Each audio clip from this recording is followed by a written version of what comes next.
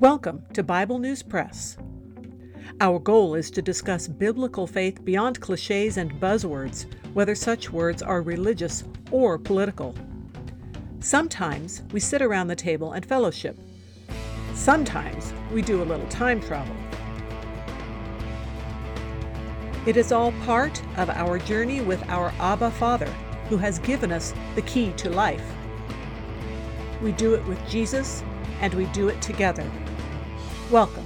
Hello, I'm Laura. I will be reading Acts chapter 3 from the World English Bible. Peter and John were going up into the temple at the hour of prayer, the 9th hour. A certain man who was lame from his mother's womb was being carried, whom they laid daily at the door of the temple, which is called Beautiful, to ask gifts for the needy of those who entered into the temple. Seeing Peter and John about to go into the temple, he asked to receive gifts for the needy. Peter, fastening his eyes on him with John, said, "Look at us." He listened to them, expecting to receive something from them. But Peter said, "I have no silver or gold, but what I have, that I give you.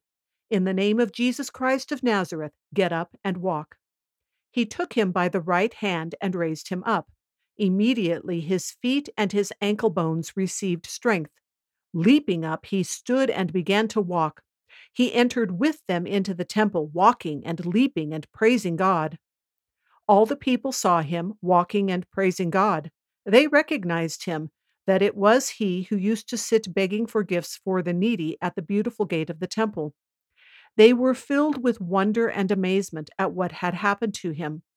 As the lame man who was healed held on to Peter and John, all the people ran together to them in the porch that is called Solomon's, greatly wondering.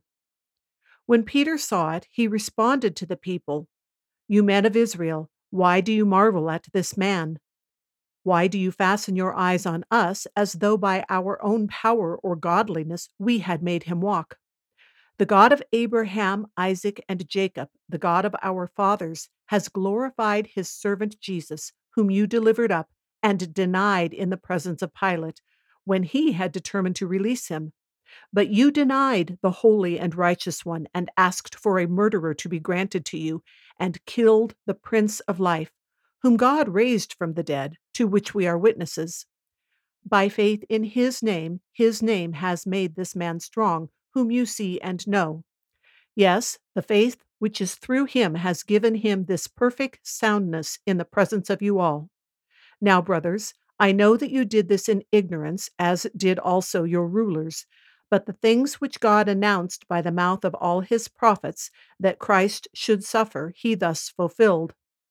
Repent, therefore, and turn again, that your sins may be blotted out, so that there may come times of refreshing from the presence of the Lord, and that he may send Christ Jesus, who was ordained for you before, whom heaven must receive until the times of restoration of all things, which God spoke long ago by the mouth of his holy prophets. For Moses indeed said to the fathers, "The Lord God will raise up a prophet for you from among your brothers, like me. You shall listen to him in all things whatever he says to you. It will be that every soul that will not listen to that prophet will be utterly destroyed from among the people." Yes, and all the prophets from Samuel and those who followed after, as many as have spoken, they also told of these days. You are the children of the prophets and of the covenant which God made with our fathers, saying to Abraham, "All the families of the earth will be blessed through your offspring." God, having raised up his servant Jesus, sent him to you first to bless you, in turning away every one of you from your wickedness. That is the end of chapter 3. The way things are presented here, it does not look at all like Peter and John were planning this particular encounter. They are going to the temple, as is mentioned in Acts chapter 2, verse 46, that all new believers were going there daily, and on this occasion about 3 in the afternoon. This seems to be a case where the section in the previous chapter at the end of Acts chapter 2 is a summary of what was happening with all the new believers. And then here in chapter 3, you have some specific details given of the signs and wonders that were done.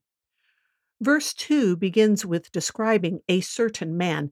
This is a phrase also used in Acts 14:8 and is a description used throughout the Bible to indicate the reference to a specific individual. Sometimes the individual is named and sometimes not. Here, the description centers on the fact that this man has always been lame since birth, and everyone knew he couldn't walk. There was no doubt about his physical state. It wasn't that he was taking a long time to heal from some injury or he was faking it or being lazy. He could not walk. This doesn't make other healings of less desperate cases invalid, but it makes the healing here very clear. If it weren't for the miracle, this man would have remained lame. There's another thing about this man that is interesting and gives you an inkling of the idea that he will have faith. It is mentioned 3 times that he is asking alms for the needy. He is not just asking for himself. So in verse 3, what you have is the lame man asking for alms from Peter and John. They were apparently going to walk right by him, as everyone had done for years, some giving alms and some not. And maybe even Peter and John had previously gone by him because he was laid there daily and believers were going there daily. But he, the lame man, spoke up, and then Peter and John looked at him very intently. Now, this may be the first post resurrection of Jesus miracle that we are told the apostles did, but we know from Luke 9:1 and Luke 10:17 that the apostles had done miracles before. Specifically in Luke 9:1, they were given power over disease and demons, making a clear distinction between them. And in Luke 10:17, it was the 70 disciples who were sent out and were doing some sort of miracles, and they particularly mentioned power over demons. But again, here, Peter and John don't seem to be looking for an opportunity to do a miracle until the lame man talks to them. Then, not only do they clearly focus on him, they ask him to look straight at them. He has to do that first before he will be healed. It is not unlike the Samaritan woman at the well in John 4, where Jesus begins the exchange by asking for a drink, someone a Jew wouldn't normally talk to. Here also, Peter and John first get the man's attention more focused on them. Even though he is still expecting money, he's no longer just looking at what falls in his collection tin or plate or whatever it was. The fact that the lame man sat there daily asking for money implies people going in usually had money. Recall, Jesus did drive out the money changers, as it tells in both Matthew 21:12 and Mark 11:15.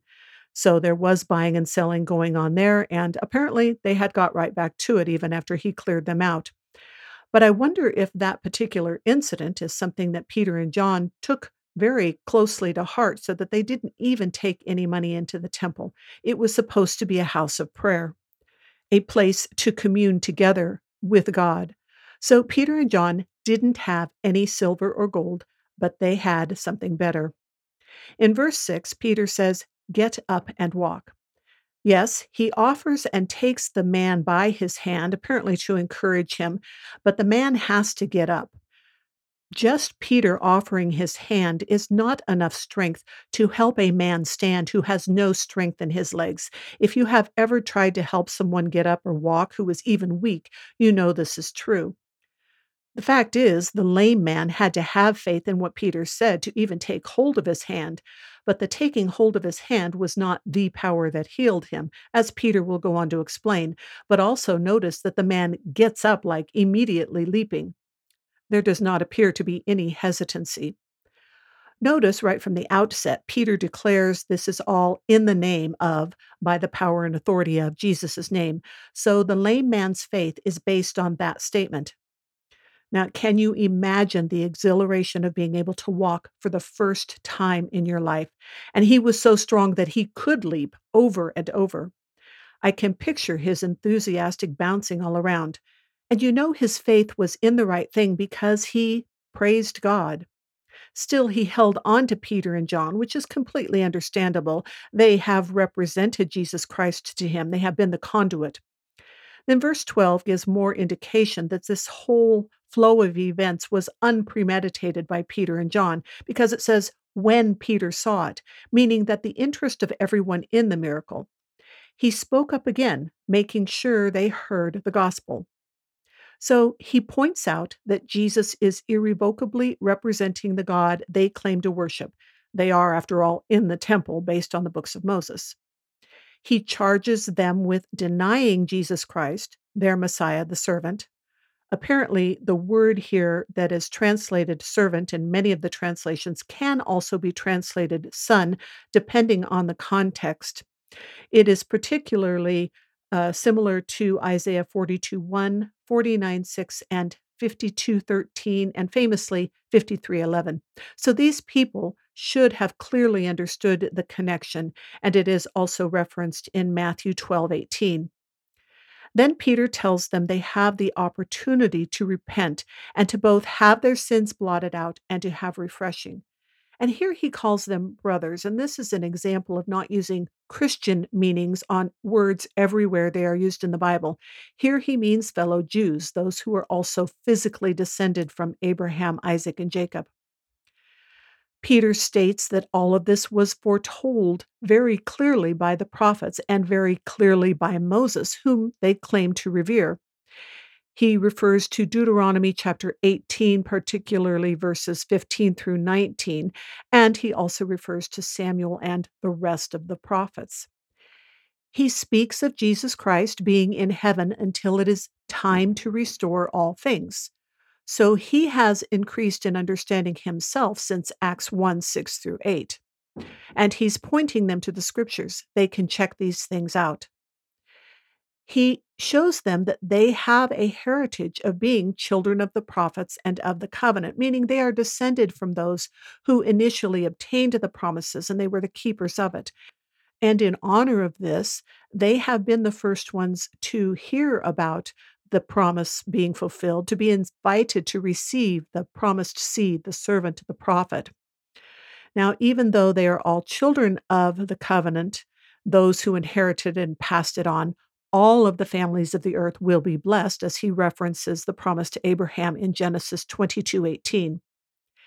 He explains that while they are all completely culpable for the murder of Jesus Christ, something God knew beforehand they would do, and they are accountable for it, even though they were ignorant of exactly who he was. It doesn't say they were ignorant of murdering him. They knew they were condemning unjustly, but they were ignorant of who he was. But God had already planned to use their evil choices for their own good by having the death of the perfect Son of God be the atonement for sin, the bronze serpent on the pole, as Jesus compares himself to in John chapter 3, that anyone can choose to look at to be saved from eternal death. And not only that, but God raised him from the dead. Their wicked actions were no match for God's love and power. They just need to repent. That's all for today. Thanks for listening. That is the Bible News Press segment for today, but not the end of our journey.